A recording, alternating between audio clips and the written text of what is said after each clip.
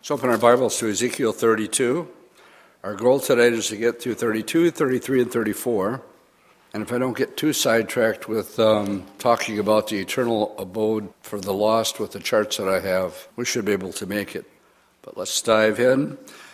Chapter 32, as I mentioned earlier, most of these chapters, these four chapters here, we missed. I wasn't quite able to get through 32 last week, which dealt with the lament of Egypt.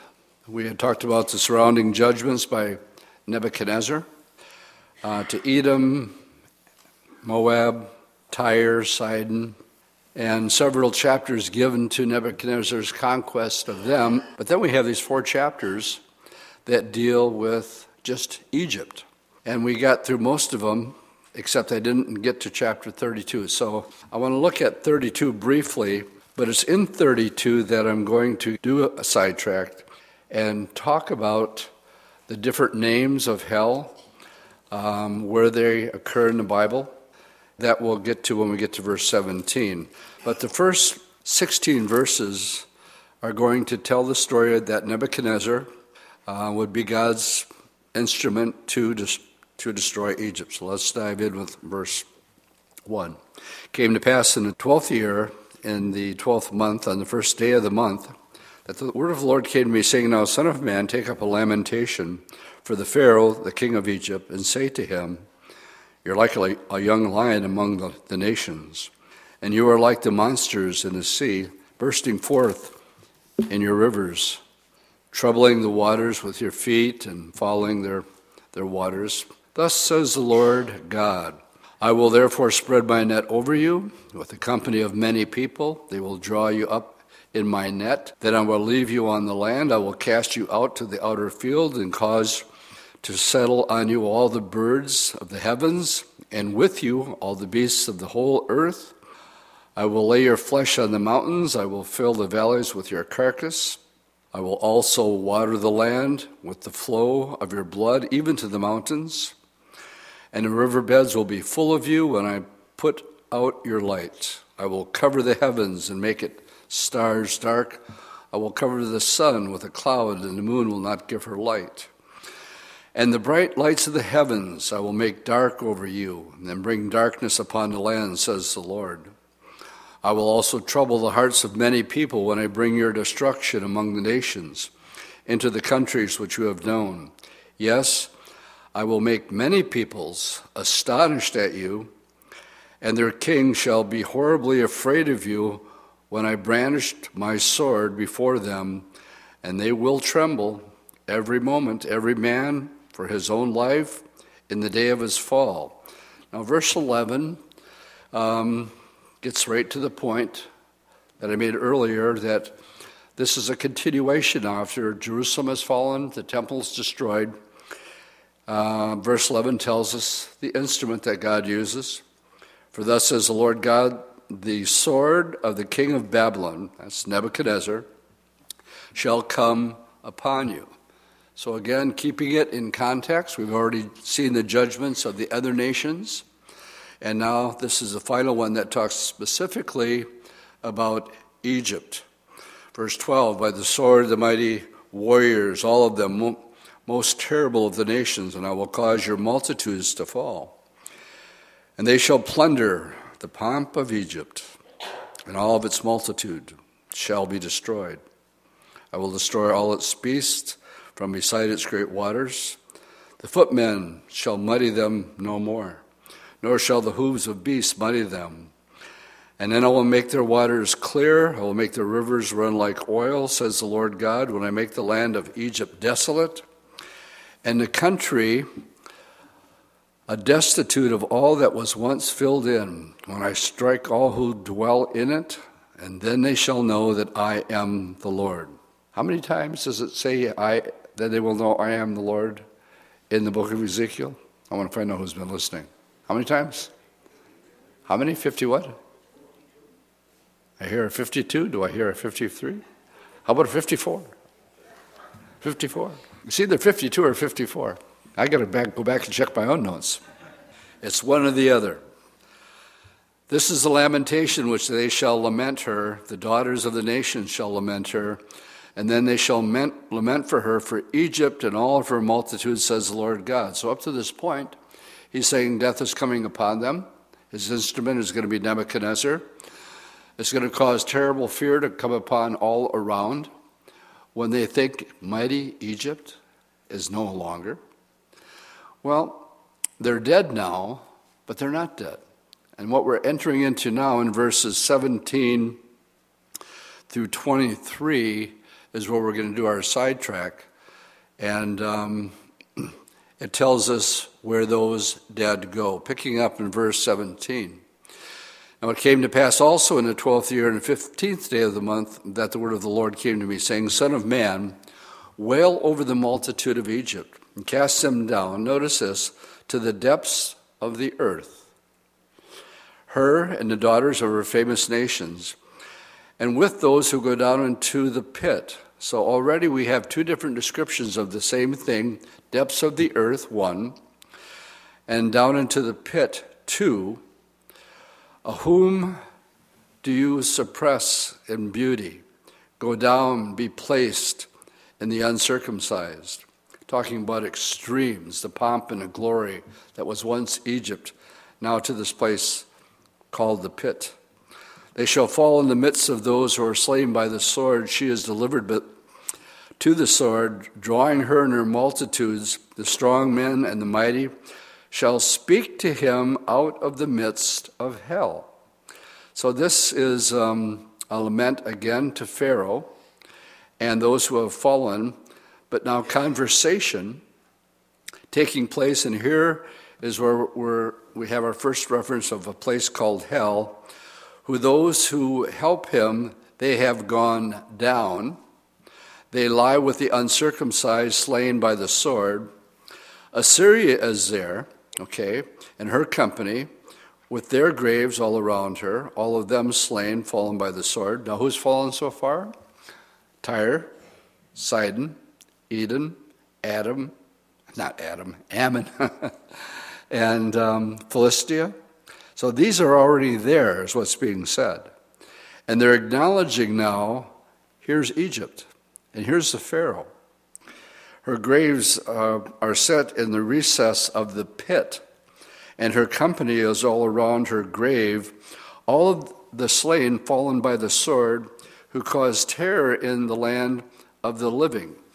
And it goes on to mention, I'm going to stop here. We'll finish the rest of the chapter, but here I am going to get sidetracked. And I'm going to put up on the screen 5 different maps. I'm going to go through them rather slowly and hope everybody can see them. The first one, and what I want to talk about here, is the different names that the Old Testament and the New Testament have for this place that we call Sheol, Hades, and hell, and the difference between them. Let's start right up at the top. As we look at God's universe, we have the third heaven. Well, the cross-reference are 2 Corinthians 12:2. Paul says he knew a man in Christ, or out of Christ, I don't know, the Lord knows, who was taken to the third heaven. Well, the third heaven is the place that we read in Psalm 10, the Lord says, come and sit at my side till I make your enemies your footstool. And it's where when Stephen was stoned, he looked up and he said, I see Jesus standing at the right hand of the Father. The third heaven is heaven. And so that's at the very top. The second heaven, when Paul said the third heaven, the second heaven, we go out at night and we look at the stars and we say we're looking up into the heavens. Well, the universe at large, that would be the second heaven. The first heaven, our atmosphere, and underneath that, the earth. Now, the Bible tells us that Lucifer is the prince of the power of the air. And a lot that we're going to be given here doesn't give us much information. And I think if the Lord wanted to give us more detailed information, he would. But what we have now is, let's talk about, in the Old Testament, the place that a person died, in their sin, it had two compartments. In the Hebrew, it's Sheol. In the Greek, it's Hades. And when a person died in the Old Testament, we're just looking at the Old Testament right now, he would go to one of two places. One was called Abraham's bosom. And this is where it's called Abraham, because those who died in faith, they went to this place of comfort. Jesus refers to this place when he's talking to the thief on the cross, who had no good works, who was never baptized, never went to church, he had nothing going for him at all. Never said the sinner's prayer. He just looked at Jesus and said, Lord, remember me when you enter your kingdom. And the Lord says, today, you're going to be with me in paradise. Well, we know that Jesus didn't ascend into heaven for at least 3 days. So he went, as it says, he was 3 days and 3 nights in the heart of the earth. That's what we're told here, the depths of the earth in verse 5. It's weird, gang, what's going on in the middle of our planet. And the Bible talks about it. It's called the pit. And before Jesus went to that place, according to Ephesians chapter 4, it says before he ascended into heaven, he first descended, into the lower parts of the earth, and he set the captives free. Well, what does that mean? It means this place called Abraham's bosom.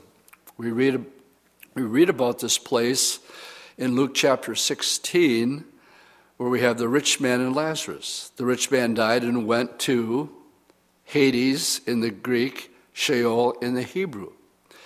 And he is there at this time. But we have this gray area, and as the rich man is talking to Abraham, he wants Lazarus to come and comfort him because he said he was in torment. So now we've learned something about this place.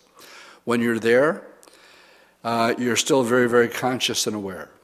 You have all your mental resources. And it's also a place of torment because he's asking to be comforted with some water. But Abraham's response was, no, I can't. And so this gray box that you see up there is a gulf that is fixed. In other words, one cannot go from one to the other. Then underneath that is the place where the rich man is. The Old Testament sinners are in this lower region. It's a place of torment, and then it has IG, the rich man, that gives us a little peek of the reality. Now, last Sunday's message was the watchman's warning. And one of the things that we're to do, it's not talked about much these days, is the reality that you don't die, that you'll never die. That's not the issue. The issue is where are you going to spend eternity.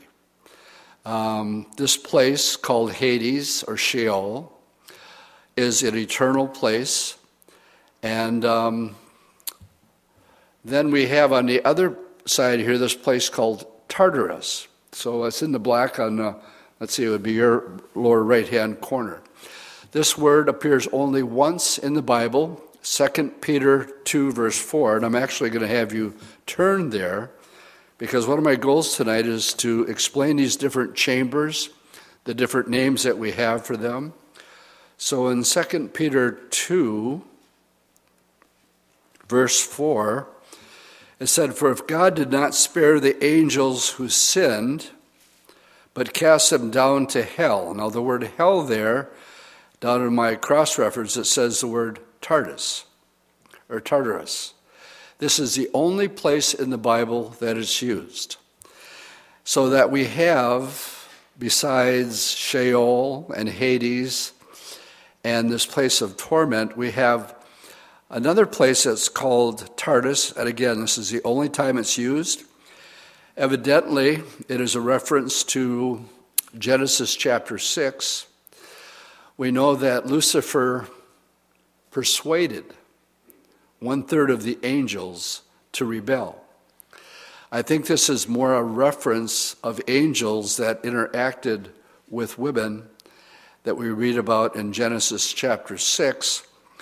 that it's a reference to them being reserved into chains of darkness to be reserved for judgment.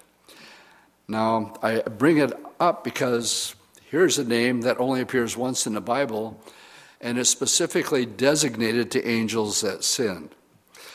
I agree with the chart that he's referring to Genesis 6, but I would not be dogmatic about that. All right, let's go to the next one, which would be now the New Testament view of these events. Again, we have the third heaven. It's a real place. It's eternal until there's going to be a new heaven and a new earth. Again, the second heaven. And then, again, the earth. And I like this, where he puts the battleground. And one of my points on Sunday is are you aware that we're in a war? And the war is over the souls of men. And so we have people, we have angels, and we have Satan, we have demons all involved in the world in which we live. The real issue in life is what are you going to do when you hear the gospel of Jesus Christ? Everything else, when you get rid of everything else, it says in 1 Corinthians 13 that when all is said and done, you have faith, you have hope, and you have love. He says, now we see through a glass darkly. The subject that I'm talking about tonight is just that. We don't have glaring illustrations of Jesus explaining what this place is like. Very few scriptures are talked about it, but I think he does that on purpose. So what we have missing here is Sheol is still there, and Hades in the Greek, but no longer does Abraham's bosom appear. And the reason for that is that it was emptied when Jesus went down, and he set the captives free. We have this interesting verse in Matthew 27, verse 52, that said after Jesus' resurrection, now he's resurrected, it said, many came out of their graves and appeared to many. I mean, it's one of the weirdest verses in the Bible. Well, where do they come from? Well, they came from Abraham's bosom. The guy who put this chart together got it right. Abraham's bosom, or paradise, it no longer exists. So it takes us the gulf or the canyon, possibly now the bottomless pit. That gulf has been removed so that now all you have is if a person dies in the New Testament in his sins, well, he goes to the place of torment that we call hell. And depending if we go in this direction on Sunday, I'm not sure, but if in case I don't do an in-depth study on this on Sunday, when you read about the great white throne judgment, it says death and hell were emptied out and they stood before the great white throne judgment. And it goes from Gehenna to this place called the lake of fire. All right, let's go to the next one. At the end, I'm going to walk this through this. It starts with a 0. You see where it starts with a 0, goes to 1, 2, 3. Let's walk through these. We have, first of all, the church raptured. We have people, we have the war going on. We have, during this time coming up, during where we enter into the tribulation after the rapture of the church, we go to our own judgment. It's called the judgment seat of Christ. Some people call it the Bema seat. This has nothing to do with your sins. It has everything to do of the things that you've done for the Lord now. And what will really be judged is your motives, why you did what you did. Did you do it? Jesus said, when you do a good work, don't let your right hand know what your left hand is doing. Because your heavenly Father who sees in secret will reward you openly. Question, when and where? Answer, the judgment seat of Christ. It's likened to the Olympics. So after you've run your race, if you took first, second, or third in the Olympics, you get a gold, silver, or bronze. That's the idea here. So it's not a place of shame where you're going to be shamed. It's a place of, they call it the Bema, or the award where receive those things that were done on the planet. Also, after the rapture, we enter into the tribulation. And so we're going to have people getting saved during the tribulation by the two witnesses, I believe Moses and Elijah. But at the same time, you have the beast and the false prophet that are during the Great Tribulation. After the Great Tribulation, which is a 7-year period of time, we enter into the kingdom age. And this is where the saints will rule and reign with the Lord, like it says in Revelation 20, for 1,000 years. Revelation 21 through 5, he's got his scripture right. Then you go to 4, and you find that Satan during this time is not the false prophet and the Antichrist are cast at the end of the Battle of Armageddon. They're cast directly into the lake of fire, but not Satan. So this guy shows that he is bound. Satan is bound for that 1,000 years, and he's loosed only for a short season at the end of the 1,000-year millennial reign. 5, we find Satan is cast into hell for all eternity. 6, we have the place of now that's eternal. All Old Testament and New Testament saints who died in their sins will forever be in the lake of fire.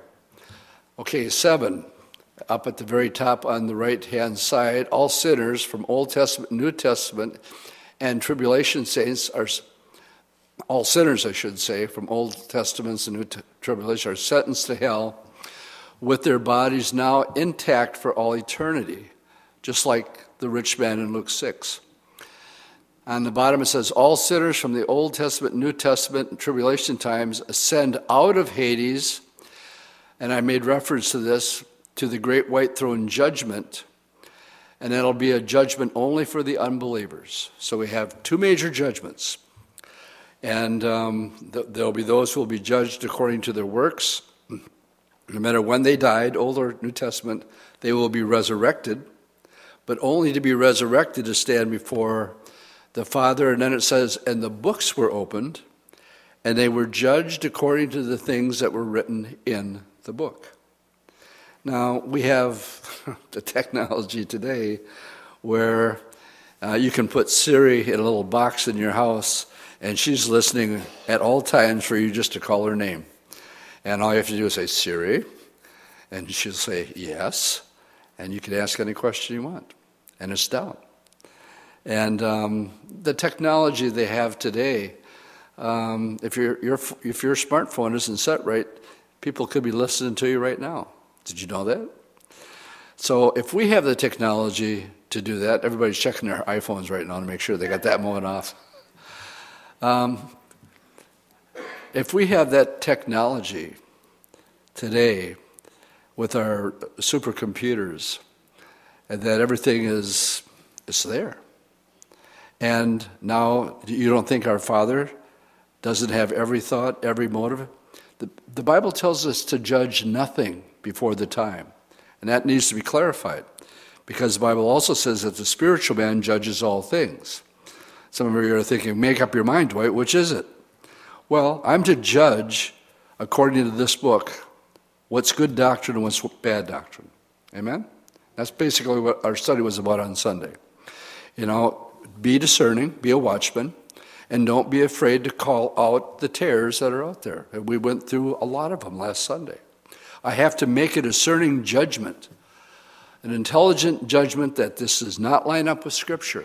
Therefore, it must be rejected because it does not line up to the plumb line of this book. And I'm instructed, even commanded, to test the spirits. Okay? In order to do so, I got to make a judgment. On the other hand, let's say you want to make a donation to Haiti or some good organization. And You can do it in such a way. You ever see these guys on TV? This person just donated a check for $5,000. The check is this tall, this long, and they got their name written on it, and guess what? They just got their reward. So the Lord says, when you do it so nobody else knows. Don't let your right hand know what your left hand is doing. And your Father who sees in secret, well, He's going to reward you someday. Again, when and where. But He's the only one who, when it says judge and you won't be judged, what that means is, I shouldn't judge your motive. I don't know why you do what you do. I can't look inside your heart. Now, I've had people accuse me after a Bible study. They came as a visitor and their friends drug them to church, and they came up to me upset and said, why did they tell you about me before the Bible study? As if we actually got together. The Lord was just speaking to them. I had nothing to do with it. But that happens quite frequently. But I don't know why you do what you do. The Lord does. And so He, when it says don't judge, I'm not to judge because I don't know your motive for why you do. Everybody with me with that so far? All right, let's take it a step farther. We left off with... Let's go to the next one, where we're now in eternity. And this one is a new heaven and a new earth. So what happens after the 1,000 years? Well, I don't know if I agree completely with this guy, because he puts a new heaven and a new earth in a single place. And this is, again, where I think we can be flexible. I think the New Jerusalem, the way it's described, in Revelation 21 and 22, I know its diameters, roughly 1,400 miles by 1,400 miles long, wide, but also 1,400 miles high. It has 12 different foundations, all of precious stones. And I personally believe that it's even encompassed in a circle of crystal, and the light there is no more sun nor moon. It says the light comes from the Father Himself in the middle. So here we have, I think, a sphere. Now this person here sees it all being together. I believe there's going to be a new earth, but they're going to be separated. And we'll have access to earth, but it's not our home. And our home is the New Jerusalem. And again, I'm not being dogmatic, but there will be a new heaven and a new earth. He has as a single place for all eternity. This will be home. And then on the other hand, hell and Gehenna and the lake of fire. Now here's another term. We have here the Old and New Testament people not saved. We have Satan there. We have the demons there. The demons who sinned with women, that's called Tartarus. And the beast and the false prophet. And this is for all eternity. I think Bible studies on hell should be preached once a month, maybe twice a month. But nobody will touch it, because nobody wants to talk about such a painful subject. But that's the reality. And I'm glad when we go through the Bible, like we go through the scriptures, that it talks about the pit, talks about them going down. All right, there's one more that I'll show you, and that is sort of an overview. This would be after the cross, so that's number one. Paradise taken to heaven. Well, that's what Jesus did, but remember, it was after the resurrection. And so paradise now, that place of comfort, the guy accurately has it empty. Paradise is now empty. Then we have, before Jesus ascended into heaven, we have the 40 days. 50 days after that was Pentecost. And that's Acts 2, we have the beginning of the church age. So he has this accurate. It began at Pentecost. It ends with the rapture of the church. And then we go into the 7-year tribulation.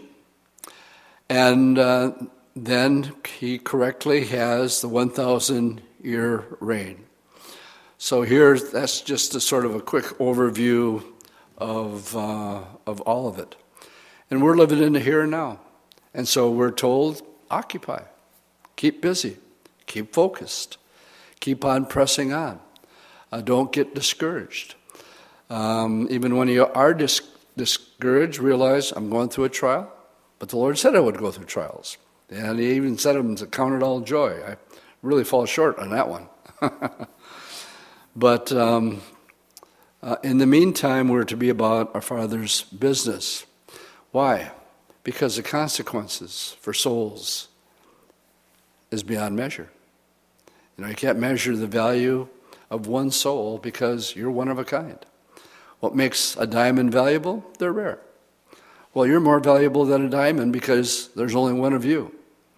And that's, the war is on for your soul. And we'll just leave that at that, because if I go any longer, I will not get through my chapters tonight. Okay?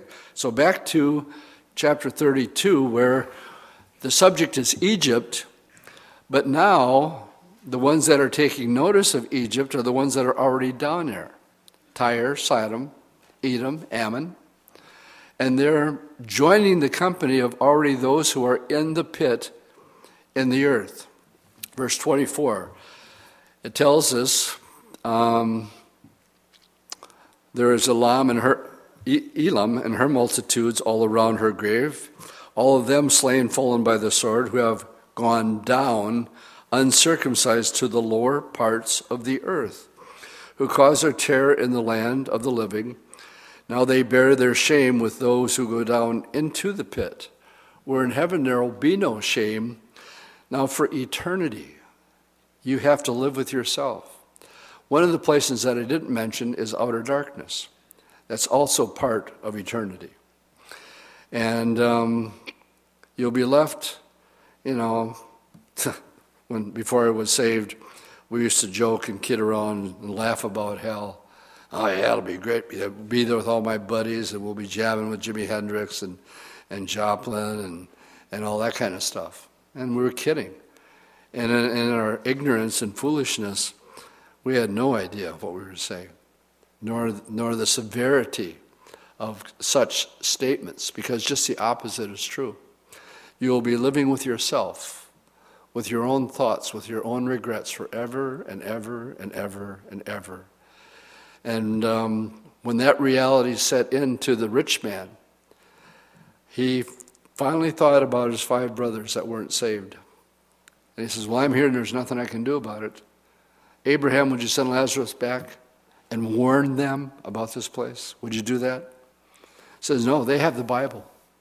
Let them listen to the Bible. No, I know my brothers, they're not going to listen to the Bible. Well, that's all you're getting. Because even though one would raise from the dead, they still wouldn't believe. There was a Lazarus Jesus rose from the dead. What happened? Yeah, some believed. But some of the Pharisees went back to Jerusalem and says, we got a problem. Not only do we have to kill Jesus, but now we got to kill Lazarus. Because he was dead, now he's alive, and a lot of people are believing more in Jesus, so we got to kill him too. So they saw a miracle, but it didn't convert them. It only hardened them all the more. All right, verse 25.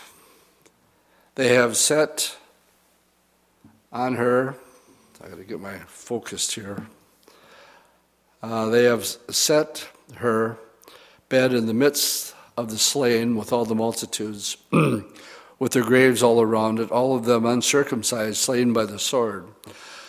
And through their terror was caused in the land of the living, yet they bear their shame with those who go down to the pit. It was put in the midst of the slain. Now these are Meshach and Tubal and all their multitudes, with all their graves around it, all of them uncircumcised, slain by the sword. Though they caused their terror in the land of the living, they do not lie with the mighty, who are fallen of the uncircumcised, who have gone down to hell with their weapons of war. They have laid their swords under their heads, but their iniquity will be on their bones, because of the terror of the mighty in the land of the living. Yes, you shall be broken in the midst of the uncircumcised, and lie with those slain by the sword. Then there's Edom and her kings and all her princes, who despite their might are laid beside those who were slain by the sword. So they're all there too.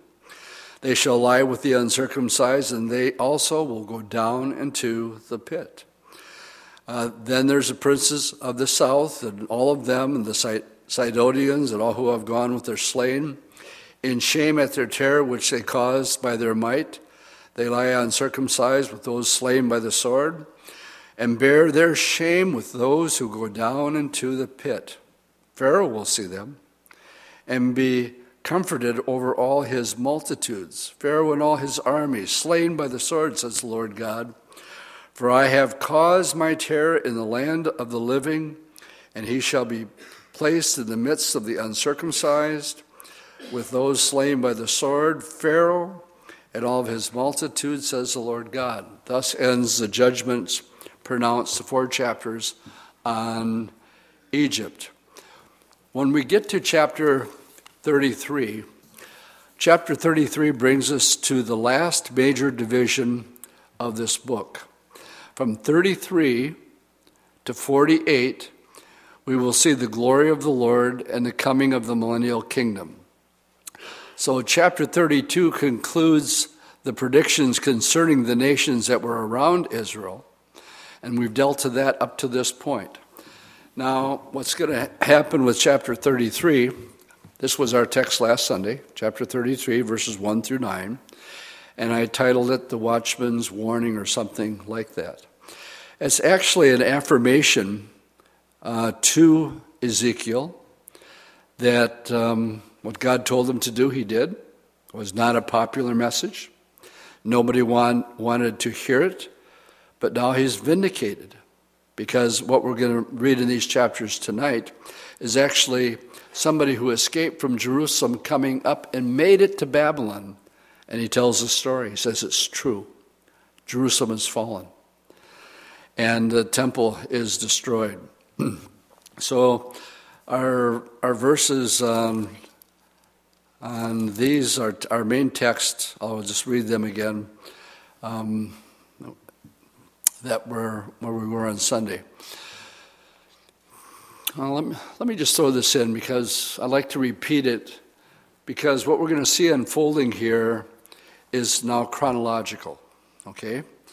So what we're working up to, and this is going to be one of the first places where we're going to talk about hope in the kingdom age and who's actually going to be ruling as sort of a vice regent for the Lord Jesus Christ. We're going to read it tonight. That's King David during the millennial reign.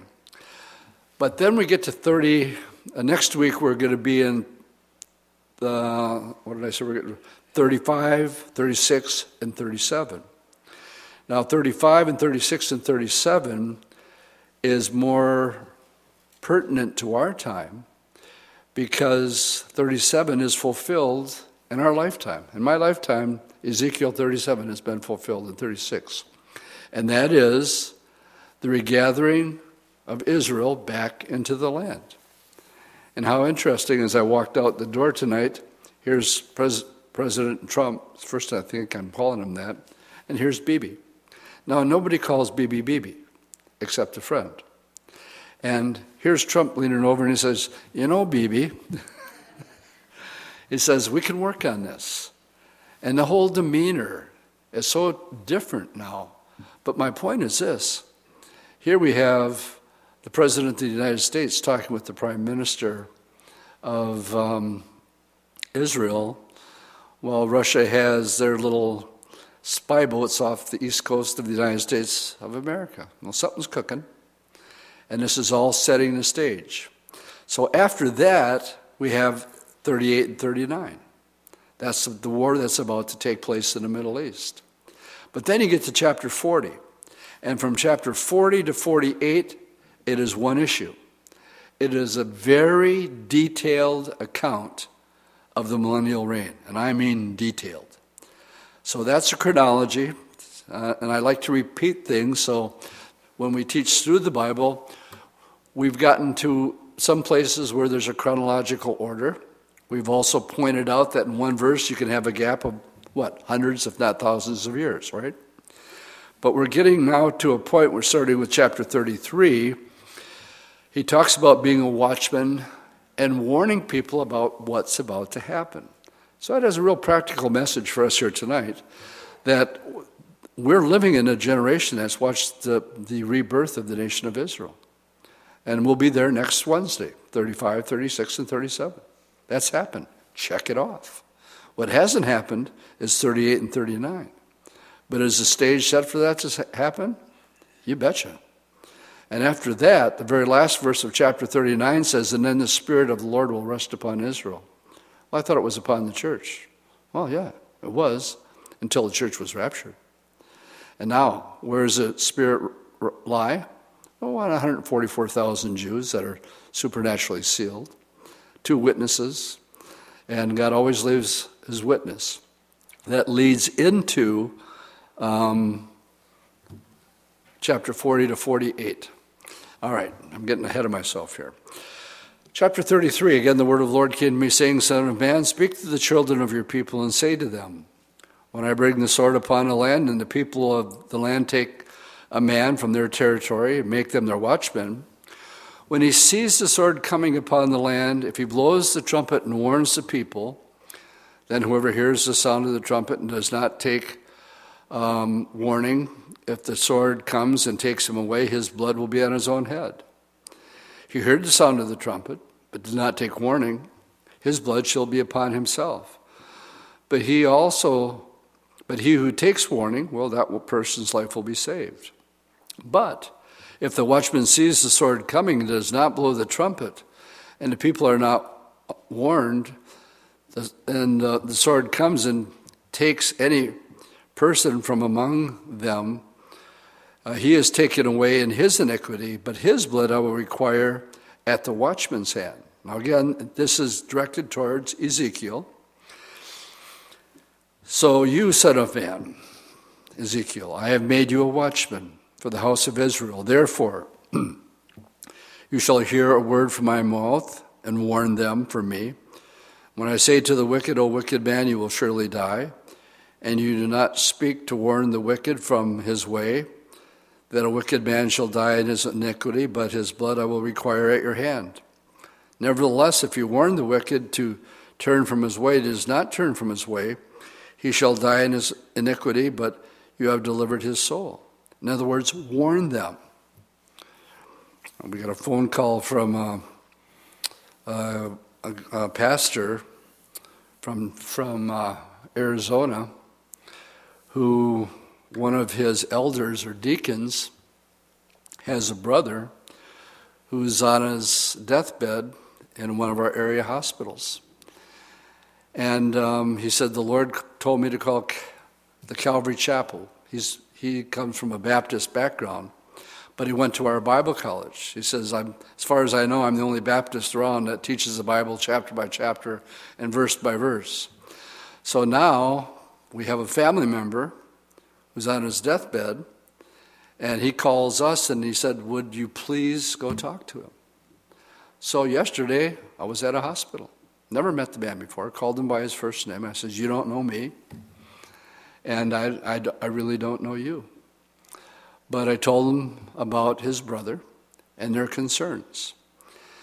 And I tried to, practice what I preached on Sunday and tried to get him to open up some way where he would be open up to listen. So we chatted small talk for a little bit. And then we started talking about serious issues. And I asked him about his health. And if he was ready to pass away. And I asked him, if you died today, would you go to heaven? And he said yes. And I said, on what grounds would you go to heaven? And he says, because I'm a good person. And I said, that was the last thing I was hoping you would tell me. So I said, can we start there and let's just work through this? First of all, I am no better than you, and you are no better than me. My Bible says that all have sinned and come short of the glory of God, and there's none that's good, no, not one. And then I talked about some of things that we talk about with people just to get them to see that they really are sinners. Well, did you ever steal anything? Yeah. Did you ever lie? Yeah. You ever look at a woman with lust? Yeah. Well, I said, well, there's 3 of the 10 commandments we've broken. Do I need to go any farther? He says, no, I get your point.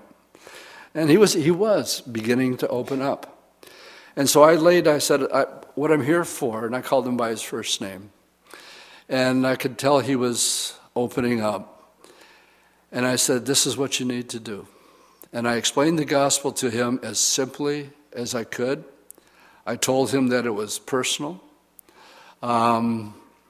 between him and Jesus.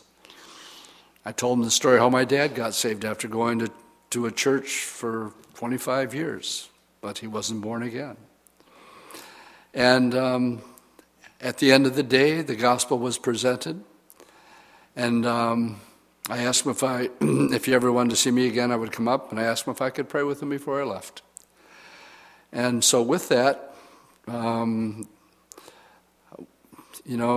you can't force the gospel on people. They have to be open to want to hear it. But at the same time, you can't cut any corners and not tell them the truth that there really is a hell. Matter of fact, I told him I talked about hell last Sunday and the reality of it. It's a real place, and you don't want to go there. And he said, I don't really read my Bible. He says, but I believe everything you're telling me is true. And I said, but are you getting the part that Jesus did it all and you deserve what he got? He says, I get it. So I'm praying for this man. We came back and we called the pastor down in Arizona, and he was overjoyed that it was at least presented to him. What was I doing? Well, here was somebody who's born again, like the guy. He doesn't want a brother to die in his sins. Would you please send somebody that will simply explain it to him simply, so that he can understand in a simple way what the gospel is. The gospel is not complicated at all. It's a matter of making it personal between you and your Creator. So pray for this guy. The Lord knows who you're talking about. And I told him, I asked him if I put his name on, without using his name, could I put him on our prayer list? Because we have a prayer list here at the church. He said he could. And so it's benign, but God knows who he is. And my prayer in closing was that the seeds that were sown, that they would take root, and this man would come to know the Lord in a personal way. All that to say this, we're talking about, okay, Ezekiel, warn them. Why warn them? Because of everything we just read in the chapter before, how real it is, that it's an eternal state, and once to die, and then the judgment. All right, I left off in verse 10. Let's pick it up, verse 11. Say to them, as I live, says the Lord God, I have no pleasure in the death of the wicked, but that the wicked turn from his ways and live. Turn, turn, turn. Makes me think of a bird song. Pete Seeger wrote that. Did you guys know that? Pete Seeger put the music to it. Let me clarify that. The Byrds made it famous. Turn from your evil ways, for why should you die, O house of Israel? Therefore you, O son of man, say to the children of your people, the righteousness of the righteous man shall not deliver him in the day of his transgression. As for the wickedness of the wicked, he shall not fall because of it in the day that he turns from his wickedness, nor shall the righteous be able to live because of his righteousness in the day that he sins. When I say to the righteous that he shall surely live, but he trusts in his own righteousness and commits iniquity, then none of his righteous work shall be remembered, but because of the iniquity that he has committed, he shall die. Again, it only takes one sin. If New Testament says if you break one, you've broken what? You've broken all of them. And again I say to the wicked, you will surely die if he turns from his sins and does what is lawful and right. If the wicked restores the pledge, gives back what he has stolen, walks in the statute of life without committing iniquity, he shall surely live and shall not surely die. These are the ones that I think ended up in Abraham's bosom. And where it talks about the Lord going and preaching to those. None of his sins which he had committed shall be remembered against him, for he has done what is lawful and right, he will surely live. Yet the children of your people say, well, the way of the Lord is not fair, but it is their way which is not fair. When the righteous turns from his righteousness and commits iniquity, he shall die because of it. But when the wicked turns from his wickedness and does what is lawful and righteous, well, he shall live because of it. We call it turning from your old ways. In Hebrews 6, it says turning from dead works. Well, that's where you repent and change, and by faith you start following the Lord. Are you perfect? No. Will you ever be perfect? No. But when you do fall, 1 John 1:9 says, if you sin and you confess your sin, then he's faithful and just to forgive you of your sin. And the greatest thing about being a Christian is you guys get a clean slate every single morning. His mercies are new every single day. Too good to be true, but it is. So, picking it up in verse 24, it says, and it came to pass in the 12th year of our captivity, in the 10th month, on the 5th day of the month, notice this, that there was one who had escaped from Jerusalem. And he came to me and said, the city has been captured. Okay, now here's the first time that somebody got out, instead of Ezekiel telling them, now somebody that was actually there makes it to Babylon, and he says, it's over. And they're beyond belief. Now they have an eyewitness that comes. In verse 22, now the hand of the Lord had been upon me the evening before the man came who had escaped, and he had opened my mouth. So when he had come to me in the morning, my mouth was opened, and I was no longer mute. And the word of the Lord came to me, saying, Son of man, they who inhabit those ruins in the land of Israel, saying, Abraham was only one, and he inhabited the land, but we are many. The land has been given to us as a possession. Therefore say to them, thus says the Lord God, you eat meat with blood, you lift up your eyes towards your idols, you shed blood. Should you then possess the land? Remember, their argument is the Lord isn't fair. And the Lord is saying, yes, I am, because you've done all these things. You rely on your sword, you commit abominations, and you defile one another's wives. You know, the affairs were going on day by day. Should you then possess the land? Say thus to them, thus says the Lord God, as I live, surely those who are in the ruin shall fall by the sword, and the ones who are in the open field I will give to the beast to be destroyed, and those who are in the stronghold and caves shall die of pestilence.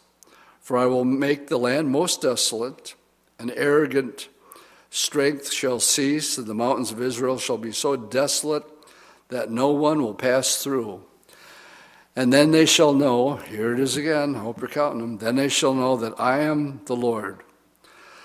When I have made the land most desolate because of their abominations which they have committed. As for you, son of man, the children of your people are talking about you besides the walls and in the doors of the houses, and they speak to one another. Everyone says to his brother, please come and hear what the word is that comes from the Lord. So they come to you as people do. They sit before you as people, and they hear your words, but they do not do them. For with their mouth they show much love, but with their hearts they pursue their own gains. Another place where it says they could, their heart is for me, but their works are for me, but their heart is far from me. Indeed, you are to them as a very lovely song, one who has a pleasant voice and can play well on an instrument, for they hear your words, but they do not do them. And when this comes to pass, surely it will come, then they will know that a prophet has been among them. And up to this point, it's been all false prophets. I want to get into this 34 because it deals with now the hope, and where it actually talks about David being the true shepherd, and it deals with probably where we're heading on Sunday, the importance of shepherds, feeding, doing what you guys are doing tonight. You're taking an hour out, and you're going through 4 chapters of the Bible. We're doing it chapter by chapter and verse by verse. This is what shepherds should do.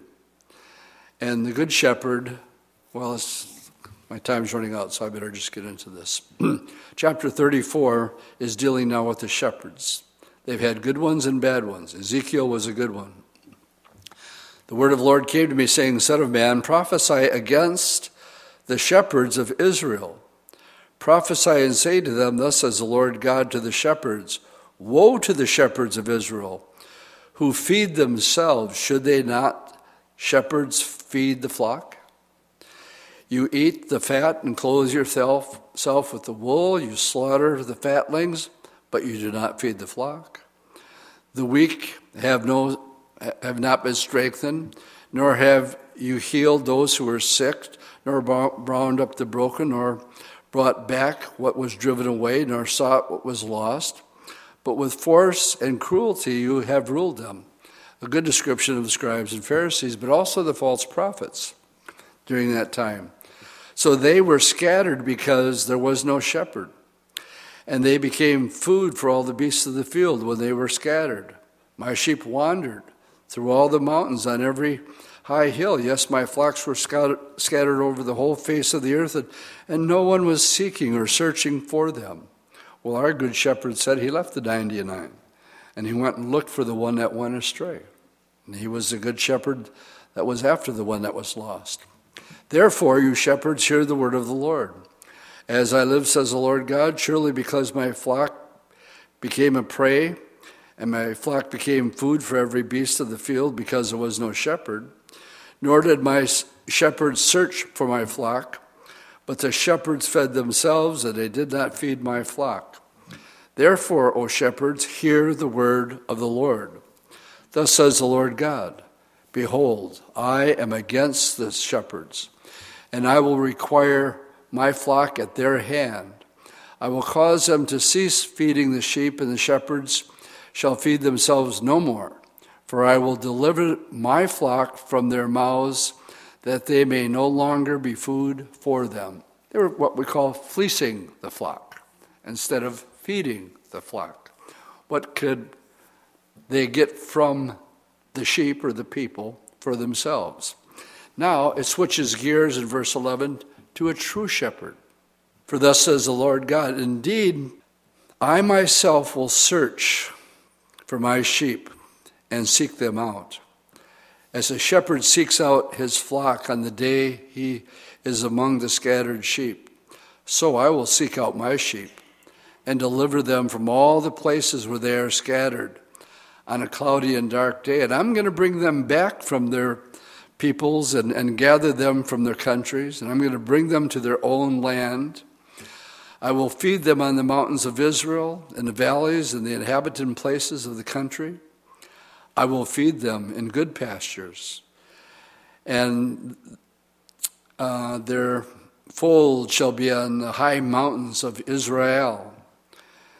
And there they shall lie down in the good field, in the good fold, and feed in rich pastures on the mountains of Israel. I will feed my flock.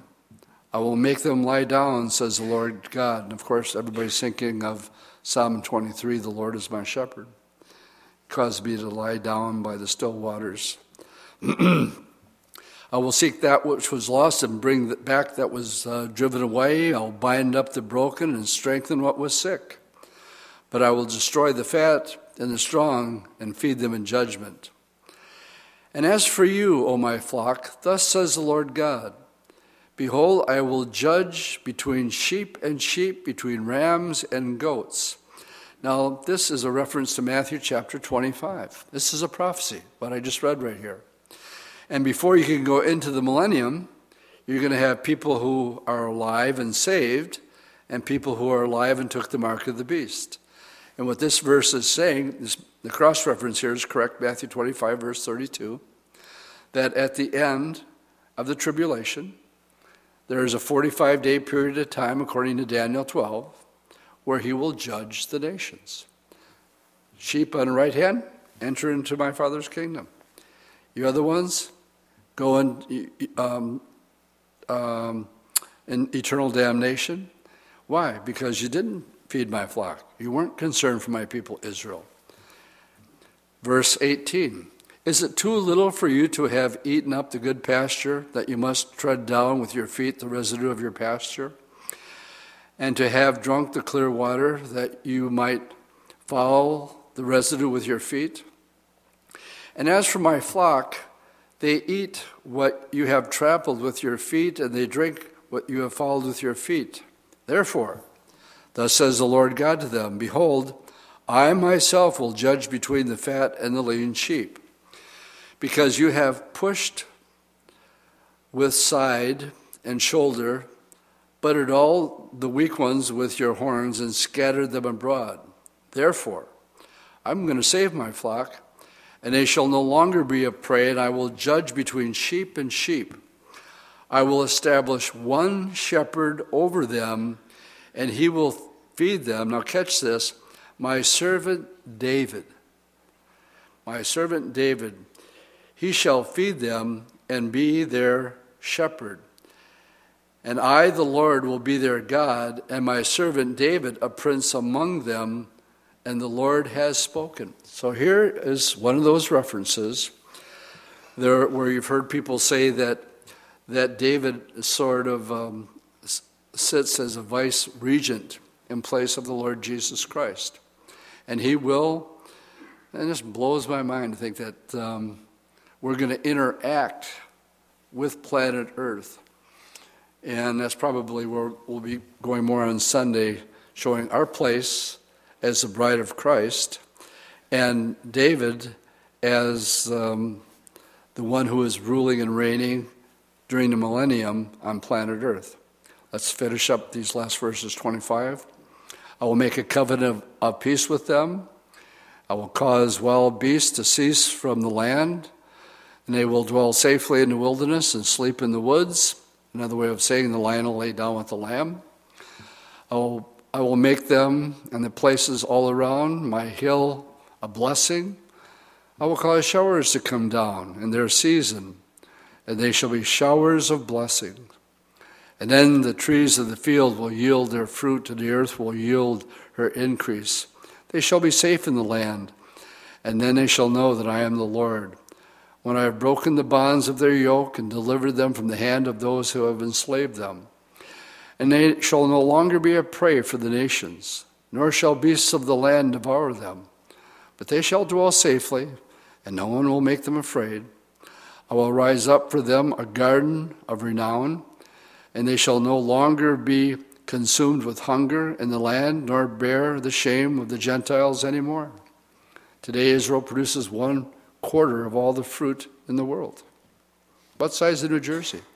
Fourth larger producers, especially oranges, Jaffa oranges. You ever hear of Jaffa oranges? Thus they shall know that I, the Lord, their God, am with them, that they, the house of Israel, are my people, says the Lord God. You are my flock, the flock of my pasture, and you are men, and I am your God, says the Lord God. What we've just done is set the stage for the rest of the book of Ezekiel. We're done with the judgments. Ezekiel's been commended. He rebukes the false shepherds for their false teachings and not caring for the flock. But he says, now let's jump into the future. And what we went into here is all the way into the millennium. But before we can get to that, we have to get through 35, 36, and 37, because that has to happen before we can get into 40 through 48. So I'm going to be repetitive on that, and we need to stand and pray. So let's do it. Lord, thank you for your word tonight. And the little sidetrack that talks about the reality of this place, that should put the fear of God in people's lives. Your word tells us it is a fearful thing to fall into the hands of a true living God who is just. We've read about the righteous turning from being righteous, well, they'll be judged accordingly. And then we've read about the wicked turning from their wickedness, and you tell them they're going to live. Lord, we thank you that you give us little glimpses of the millennium. We find that a hero of many, David, is actually going to the promise that you gave him of his ruling and reigning. Just pray that your word would just go out tonight, and we thank you for this time that we've been able to spend in these chapters. In Jesus' name I pray. Amen.